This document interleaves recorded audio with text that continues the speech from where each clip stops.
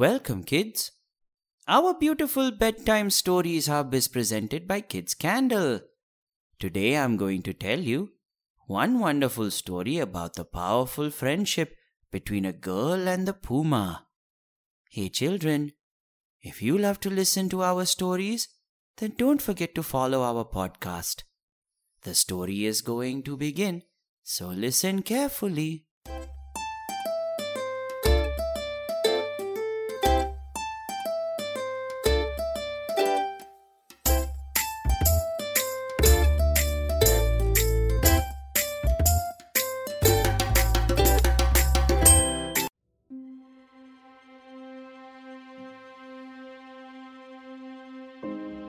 500 years ago, when the Spanish entered South America, Native American tribes often fought back against the invaders. One way tribes could put pressure on the Spanish was to surround their settlements.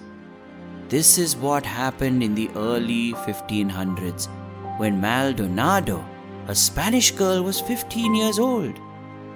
Hostile Native Americans of the Querandi tribe had encircled the Spanish settlement where Maldonado lived.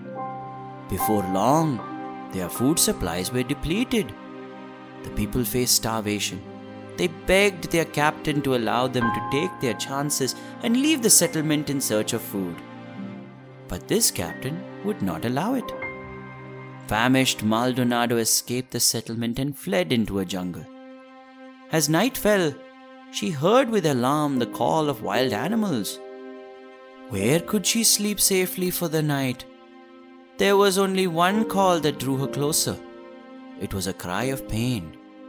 She followed the sound to a cave where she found a puma that had just given birth.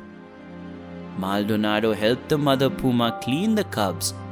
Later she watched the babies while the mother went out to hunt.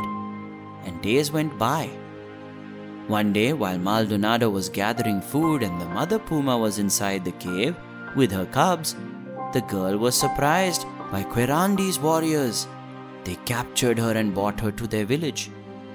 Fearing the worst, Maldonado braced herself for death, and she felt certain it was going to come.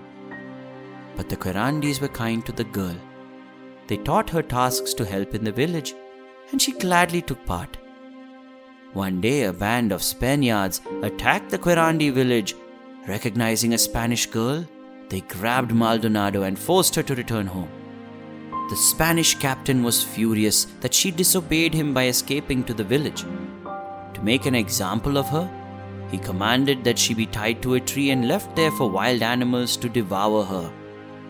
After several days, the sad villagers ventured where Maldonado had been tied to the tree, fearing the worst.